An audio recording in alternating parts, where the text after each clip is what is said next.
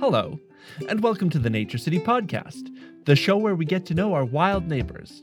In this episode, I sit down with Dr. Jo Dorning to learn about the lives of urban foxes and what inspires us to love nature. I'm Adrian Werner, your host and fellow naturalist. This is episode 6, The Lives of Foxes. Let's put on our shoes and see what's out there. Hi, I'm Dr. Jo Dorning, and I have a PhD in the study of urban red foxes. What got you interested in the work you do? So I've grown up in a country village, and my grandparents were farmers. So from an early age, my whole family was getting me into nature. We used to go on a lot of nature walks, collecting berries in the autumn, and my dad used to take me bird watching. So I've always noticed nature and been interested in that. And then I studied zoology at university because I wasn't really sure what to do at that point, and I thought I'll just go with the thing that I find the most interesting. And then after that, I realized I wanted to learn a bit more detail about how animals behave, particularly wild animals, because they're free to do whatever they want. They can roam wherever they want. Why do they do what they do? I just got very curious about that. So that's how I got into the line of research. So I went to Bristol to do my PhD in the behavior of wild foxes living in the city. Specifically with studying urban foxes, what are some of the things that we can learn from this kind of work? It's useful for looking at how animals have adapted to living with humans. You can do comparison studies between urban and rural environments and compare the differences with that, but they're very convenient to study. So urban populations of animals are very accessible to us. So it's easier. You don't have to plan your fieldwork to go out in the middle of nowhere. So I quite enjoyed that about my research. You can go home at the end of the day and it's only like a half-hour drive. But also you can use it as a way to get people more interested in nature, right? So by engaging the community, you can help them notice what's going on in their local area, and you can get people to help you volunteering. I got a few people to help me with identifying photos. So I think that's beneficial as well. If we want to get people to live more in harmony with wildlife rather than complaining about them and trying to eradicate them, I think it's useful to help people understand the wildlife that they're living with. And I think urban ecology and understanding animals in urban areas is going to help towards that goal. What do you think it takes for people to get excited? Do you think it's similar to your experience, or do you think there are other ways that can lead people into being passionate about nature? I think it's definitely easier to get excited about nature if you've grown up with people in your life showing you how interesting nature can be. Like I had my family and my grandparents. But if you haven't had that influence from an early life, I think it can be a bit hard to get curious about nature because you just haven't had anyone pointing it out to you. I also think growing up in cities surrounded by technology can make people a bit more disconnected from nature as well. But I think it is possible to change views, especially for children. So at schools, you can go on field trips. You can make it into a game. So say playing I Spy with finding flowers and animals if you get them outside, and just getting them to physically experience nature in person. For example, my partner is actually one of the people that just doesn't notice nature. He grew up in a city. His parents are not fans of nature. They just don't really care about going to zoos or anything like that. But we recently visited a cave system in Brazil, and he was actually amazed by the tour guide's description of the cave's ecosystem. The fruit-eating bats roosted in the cave and then produced droppings. And then the crickets went into the cave and ate the bats' droppings. And then the spiders ate the crickets. So we could see the bats and the droppings in the cave. Like you could see the whole ecosystem just in one place. And to me, this was pretty basic ecology that I learned at school. But he hadn't really been interested in biology at school. And he was mesmerized by this concept of equilibrium. So I think he only really got curious about nature when he experienced it in person, and he only noticed those things because he was with someone who pointed them out. So it's just about being with people that are going to point things out to you. Yeah, that makes sense a lot to me. I know when I'm walking around bird watching or identifying plants or whatever I'm doing, people will always stop by and be like, "What are you looking at?" I get those questions really often. Yeah, the number of times I walk in my local nature reserve and I'm watching a fox, because there's a lot of foxes in London where I live now, and people just don't notice. They just walk straight past and don't see. And it's like, just look around. But some people just don't have their eye in. I think it also helps to make nature relatable. So during my studies, I engaged with a lot of locals putting cameras in their gardens, and this helped to get them more interested in what was going on in their own backyard. So I was sending them pictures of, oh, this is all the animals that have been in your garden this week. And they didn't even notice because it was often at night and they weren't looking out the window. And they were like, wow, there's just so much going on out there that we did not know. And then some of them got more interested in looking outside as a result and bought their own cameras, especially people with young children as well. They got more interested in exploring their own local environment. So that was really good, just making nature relatable. What's going on your own doorstep. This is a question that I know can be controversial, so please don't answer it if you're not feeling comfortable. But I noticed in your study that you chose to name the individual animals. What led to that decision rather than, say, numbering them? In the past, when we were just catching and tagging animals and releasing them, we didn't use names, we just used numbers. But I identified about 190 different individuals, and to remember all those different numbers would be impossible. So I decided to name them with themes for the different territories. So each territory had a different name theme. So one of them was trees. So the foxes were called Hazel and Ash. And then there was another one which had to do with movie characters. So I had Harry for Harry Potter and Buffy for Buffy the Vampire Slayer. It made it more interesting when you're looking at photos all day identifying foxes. It makes them more relatable for the people whose gardens that they're visiting. So when I send people photos, it's nice to say, oh, this is Harry and this is all the photos of him in your garden. It just makes them more relatable. Were people able to identify them too? Do you think that has continued now that they have names? Yeah, definitely. Because once they know that they've got a name, then they start to realize that actually it's not just the fox, it's a fox, one of many. And some of them did start using the name that I'd given them. So that was quite nice. I think also over time, you do start to get quite attached to some of the animals that you study. Over like a couple of years, you get to know them quite well, all their different postures, and even just looking at photos of them. So I like to name them, but that's just my view. Yeah, I think especially when you're doing a research project that involves public education, that relatability of a name is really important. That's that's my opinion as well. Something that I really enjoyed about your research papers was at its heart to me, it felt about getting to know those individual animals. And I think with those relationships, that can be really engaging. But it's definitely also a major challenge. What are some of the challenges that you face when you're doing this kind of individual animal research? I guess the biggest challenge is you need to be able to identify the individuals accurately, because you don't want to be assuming that two animals are the same animal when they're actually not, or the other way around. So this can be easy if you have a species such as a tiger or a giraffe where they have quite unique coat patterns. There's even software out there that you can use to identify pictures of individuals automatically, but with more accuracy than human can sometimes. There's been a few studies in animals like lions and sea lions and polar bears where you can tell from the pattern of the spots around their whiskers who's who. But for animals like foxes, with fewer individually distinguishable markings, it's very hard to tell them apart, and it has the danger of skewing your results or interfering with your results if you don't do a good job of identifying who's who. So, how in your research did you address that problem?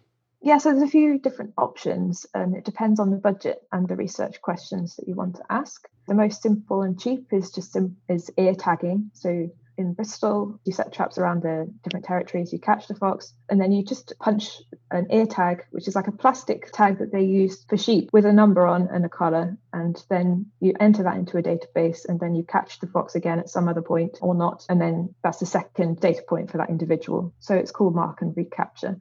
So that's really useful for studying long-term survival and dispersal. So you can see which foxes have survived since you last caught them and if they've changed territory or where they popped up next on the map. Another type of tag you can use is basically a microchip. So you can set up little sensors around the territory at frequently visited places like burrow entrances or holes under fences, feeding stations, which will scan the microchip when the animal puts their head there. So these are quite good for studying visitation to key sites in an area, although I'm not sure how reliable they are because the position of the microchip has to be just right. And then I guess the most well-known method is using a GPS collar. So these record regular locations at specific time intervals, so say every hour or even every 5 minutes based on satellites. This is the most accurate data, but also incredibly expensive. So in the region of thousands of pounds per tag. So this is only really good if you have a big budget research project, and only good if you want very high density data, but for a specific couple of individuals over a long period of time. So my research group at Bristol decided to use radio telemetry. So this is also a collar that emits a high radio frequency. And then you can use an antenna to detect the frequency when you go out into the territory. So you have to be quite close, like within a couple of kilometers, but you can detect the signal with like a big antenna. You hold it up at night, it looks very dodgy, and all the neighbors are like, "What are you doing? Are you recording me?" I was going to say, in an urban area, that must be very interesting. Yeah, especially at 4 a.m, people are looking out the window like, "What are you doing?" Because you stood outside someone's house with an aerial. But usually you can give them a card or something and explain what you're doing. So that's what we used in Bristol to track foxes. It is quite labour intensive, but it means you can follow them wherever they go. So we've got a lot of interesting and important findings from that kind of method. And then I didn't mention camera traps, actually. That's what I used for my PhD. Over time, you build up a portfolio or a library of images of different individuals. So the more photos you look at, the more you start to notice slight differences between them, difference in body shape, difference in ear shape, difference in coat colour and tail posture, things like that. Just very subtle differences. But over time, you start to view different animals from different angles and in different light conditions, and in wet or dry weather and in different positions. And over time, it's a very gradual process. You start to distinguish them. So I developed some kind of library of images of each individual fox that I studied from different angles. Of course, over time, they're going to change their appearance as well. So there needs to be a continuous addition to that library, making sure you monitor any small changes in the animal. For example, one might get an injury. You need to know that it's the same animal and not a new one with that injury. Are there advantages to that, say, over radio collars or other methods to track individual animals? Yes, definitely, because if you use a non-invasive technique like camera trapping, you can get 24-hour surveillance of a whole network of different camera sites if you want, all at the same time, without actually having to be there in person. So you can get a lot of data quite cheaply and very easily and with good coverage. So you get better group size estimates, and you can get year-round observations, and you can look at the social dynamics if you can identify the individuals. And then you don't need to catch the animal. You don't need to remove them from their natural environment, put them through that stress. And you also don't have the bias of only being able to record information from animals you've captured. So some animals will never enter a trap. They're just not brave enough to go in. They're not curious about going near the thing that you want to use to catch them. So then that's a percentage of the population that you just have no information about. And because we want to know about all the individuals, because we're looking at individual differences, you don't want all your data to be based on only the bravest animals in that population. You want to know about all of them. So I'm a big advocate for camera traps for ecology studies. That reminded me a little bit. You allude that this is part of a larger research study that's been going on for many years. Do you be able to explain a little bit about how that large-scale study works? It's the longest running urban fox project in the world, I think. It's been going since the 70s. We've got a big database of foxes that we've caught and recaptured over the years. And that long-term data set is very valuable in ecology, because sometimes studies, you only get funding for a few years. And then after that, the funding dries up and the study ends and you just don't get any more data. But this one's been going on for 40 odd years. So that's a very rich data set that you can use to track changes over time. One of the really interesting findings that researchers before me in this group have found was the impact of a mange outbreak a couple of decades ago, really, in Bristol. And so because of this long-term data set, you could look at territory size or fox movement behavior using radio tracking from records that were taken before and after the disease outbreak to see how this impacted the population. So it affected territories, right? So territories before were these contiguous tessellated hexagons, very small, because the population was very high. Because in cities, there's a lot of food around. And so you don't need to have such a big territory to get all the resources that you need. So that was before the mange outbreak. Then after that, territories' structures completely changed. So they were still touching, but they expanded because a lot of foxes died. So the population was less dense, group sizes were smaller, and territories were larger because they wanted to keep the boundaries touching each other. And then after that, has it refragmented into smaller and smaller groups as the population rises again? Exactly, yeah. It's gone back to how it was. So it just shows how flexible the social structure is in foxes, and I'm sure it's the same with other animals as well. It's really interesting to see how they respond to big events like that and how their behavior and social structure changes. Yeah, that is really interesting. What do you think the value of studying individual animals is? Like humans are all different, animals are all very different. We all respond to scenarios in different ways. And this defines how society is structured and how it functions. So I think the real value in studying individual differences is in understanding social behavior and society in animals. So, for example, in my research, I found that subordinate foxes visited low quality feeding sites more often than dominant foxes did. So this suggested that the subordinate foxes might be experiencing competition with other foxes in their group at the best feeding sites, and they were adapting to this by finding alternative food sources. So just understanding the difference between who uses which type of patch and which quality of patch and how this relates to the individual helped me to identify which social pressures different individuals might be experiencing at any point in time. So the dominant foxes clearly didn't experience the competition, so they didn't need to find alternative food sources. But the subordinates were experiencing competition, so they had to find an alternative strategy to eat. Were there any other insights you had from studying those individual animals in that population? Yeah, so looking more at the very individual level, there was one social group where the dominant male died or disappeared at some point during the middle of my study. And then this caused a massive social disturbance in the surrounding territories. A lot of individuals from surrounding territories then started to come and visit. So I was picking them up on cameras in this territory where the dominant male had disappeared. So all the neighbours were coming in and investigating what had happened and probably trying to figure out if they could move in and replace him. So this only took a matter of days for them to notice that something had changed. So they were going around and investigating this. I also noticed a lot of this extraterritorial exploration. So foxes moving between different territories away from where they usually spent time throughout the whole year. So in the fox research done by other scientists before me, the common assumption was that foxes only explore other territories during certain times of year, mainly during the dispersal season, when younger foxes are looking for a new territory to go to, or during the mating season, when they're looking for mating opportunities outside of their own territory to avoid inbreeding. But actually, the way that I could identify individuals from camera traps in multiple neighbouring territories helped to understand that foxes actually move around between territories throughout the whole year. So they're constantly checking out what's going on with the neighbours, just so that they can take advantage of any opportunities that come along, or taking advantage of a new food source or a vacancy in a territory that they could move into. That was one of the things that I found was really interesting, is that seasonal variation that you observe, and also the territory differences, the social groupings of the ones who tended to associate closely versus the ones who didn't associate as closely. Is there any interesting insights you found about the differences between those different territories? Identifying individuals helped me to look at relationship strength between different pairs of individuals, between and within territories. So I did notice that within territories, foxes were more often spending time together than they would be with foxes from neighbouring territories. So this just confirmed the idea that we had, where foxes do live in a social group. I don't think that they are as social as other animals are.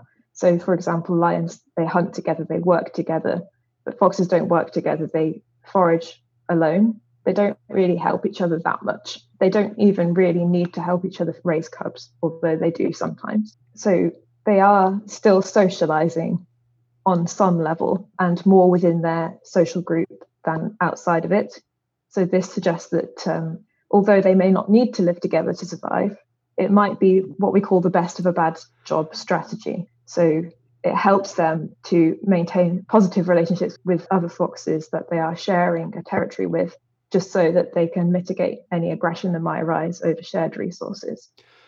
So if I'm understanding that correctly, there are multiple foxes on a single territory that are loosely associated and more closely associated to other foxes on that same territory than the foxes that live in neighboring territories.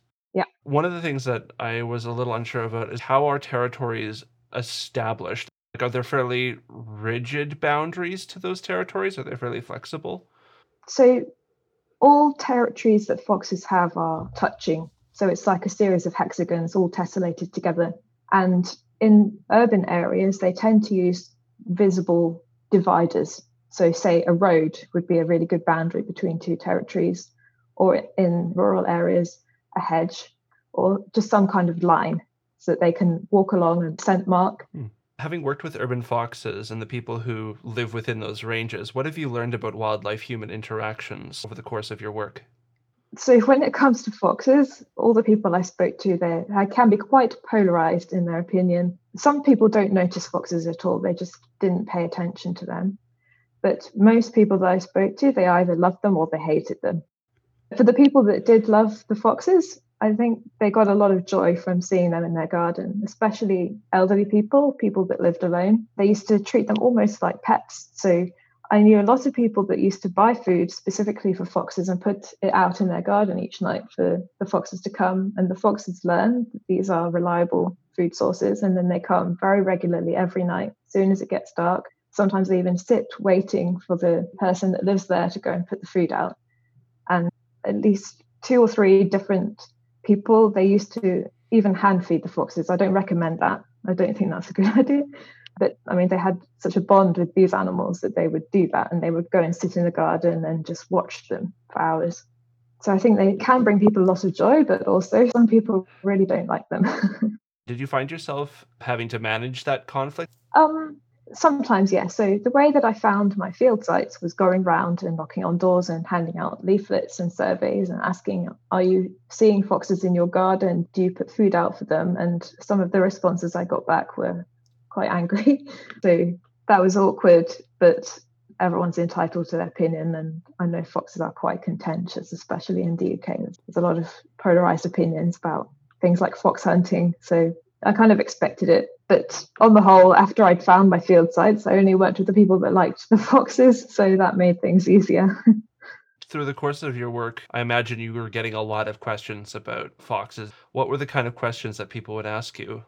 So I was working with urban dwelling people living in suburbs with gardens, and sometimes quite nice gardens that they were very proud of and spent a lot of time maintaining. So they didn't appreciate foxes going in and digging for worms in the autumn or raiding their vegetable patch to eat some of the berries, or sometimes they would play with gardening gloves that had been discarded. So for the people that didn't like foxes, it was usually, how can I keep them out of my garden? I mean, you can't for certain keep them out because they're wild animals and they're very curious. They're going to go wherever they want to go, but you can reduce the attraction. So blocking holes, tidying away things like shoes that they might want to play with. And for people with vegetable patches and plant life, you can put protective mesh around there. There's also stuff you can buy that you can put down, like smelly stuff, or I've even heard that sprinkling chili pepper can deter foxes. I'm not sure if that works. So you can put things down to try and deter them. So that was one of the most common questions. Another one that I get more now that I live in the city and I'm hanging out with people that don't really know much about foxes at all is, what does the fox say? Oh, yes, of course. I get that all the time. No. Oh, boy. So they actually say a lot of things. They've got around 20 different calls. So that video was kind of, I think, I'm not sure how accurate it was, to be honest, but they do get the idea that it says a lot of different things, and that's true. When you had mentioned about things to deter, I know we have a very large urban coyote population. I don't know if it's the same with foxes, but coyotes are quite change averse. If you change the habitat, they get very nervous. So apparently one of the things is having a very brightly colored plastic chair that you can put in the middle of the lawn just every once in a while, and it spooks them enough that they won't come back, which is fascinating to me. Well, that's good if it works, because that's quite an easy change to make to your garden. Yeah, and low stress compared to catch and relocate strategy, which isn't great for territorial animals. Yeah, and certainly if you did that with foxes, it would be completely ineffective because there would be a new one within a week coming in and taking its place. Yeah, especially if you caught the dominant male by accident, you would send the social You'd structure. get more foxes coming. Yeah. Are there things about fox behavior or ecology that would be useful to know to understand foxes in general? It's nice to know what foxes are doing at different times of year. So right now it's the mating season. So they're spending a lot of time exploring mating opportunities, not only in their own territory, but in other territories. So that's why you hear them at night shouting and screaming at each other. And that's the really horrendous screeching you can hear that sounds like a woman shouting. That's the fox long distance contact call to try and stay in contact, and perhaps also advertising themselves, I'm here, come and find me. But then in spring, well, that's when the females are pregnant. So they're spending more time in their local territory and building up fat reserves, checking out dens. So then you might find foxes start coming under your decking in your garden or in your shed, like they're looking for a safe place to have their litters. Well, the cubs are born in middle of April, and then they'll start to emerge end of April. And then by the summer, they're becoming more independent, leaving the den and exploring the territory more. So towards the late summer, that's when cubs are in their teenage phase, so they don't need their parents to be feeding them anymore. And that's when a lot of people start complaining about foxes making a mess in their gardens, because these cubs are very bored and curious and they just want to play with everything. And they're exploring their territory, they're finding new stuff to do, and they can be digging holes in your garden and making a nuisance of themselves. They're play fighting with each other. So one thing I would advise, if people are worried about that or they get annoyed about it, is it's not going to last forever. It's just a phase, it's just for a couple of weeks while they're doing that particular thing at that moment in their annual life cycle, and then they'll move on and do something else soon. So as you go into autumn, that's the dispersal season for foxes. So these cubs that were born earlier in the year will be almost adult-sized and starting to look around in the neighbouring territories for somewhere new to live outside of where they were born. So that's when you see a lot of foxes being killed on roads as well, because they're crossing unfamiliar terrain. How long does an average fox live about in the city? In the city, like 5 or 6 years. But there was one that I knew that was 11. Wow. And I think a lot of them die before they even get to 1, because of juvenile foxes not having any road sense and being killed on roads, or cubs, they get sick and die, or they get malnourished. But once you hit 1 year or something, then you're probably going to survive until 5 or 6 years old. There's plenty of food in the city, and if they can avoid being hit by cars, which is the main cause of death, then they're going to live a good life. Interesting. So there's more food availability, but also more danger, I guess, for a fox. Yeah. It's very beneficial for them to be adaptive when it comes to living with humans. So taking advantage of fallen food and also being friendly with humans in their gardens, because you never know who might feed you. True. Thank you so much for taking all of time out of your day to meet with me. And it's really been wonderful to learn a little bit more about urban foxes from you. Thank you, you too. All right. Bye. Bye. Foxes have always been a part of Wild About Saskatoon's identity, so I was excited for the opportunity to speak with Dr. Jo Dorning in December 2020 to learn more about their lives. Throughout the podcast, we've talked about how we recognize the individual animals we interact with. Using cameras and radio collars, Dr. Dorning was able to understand more about foxes' social behavior.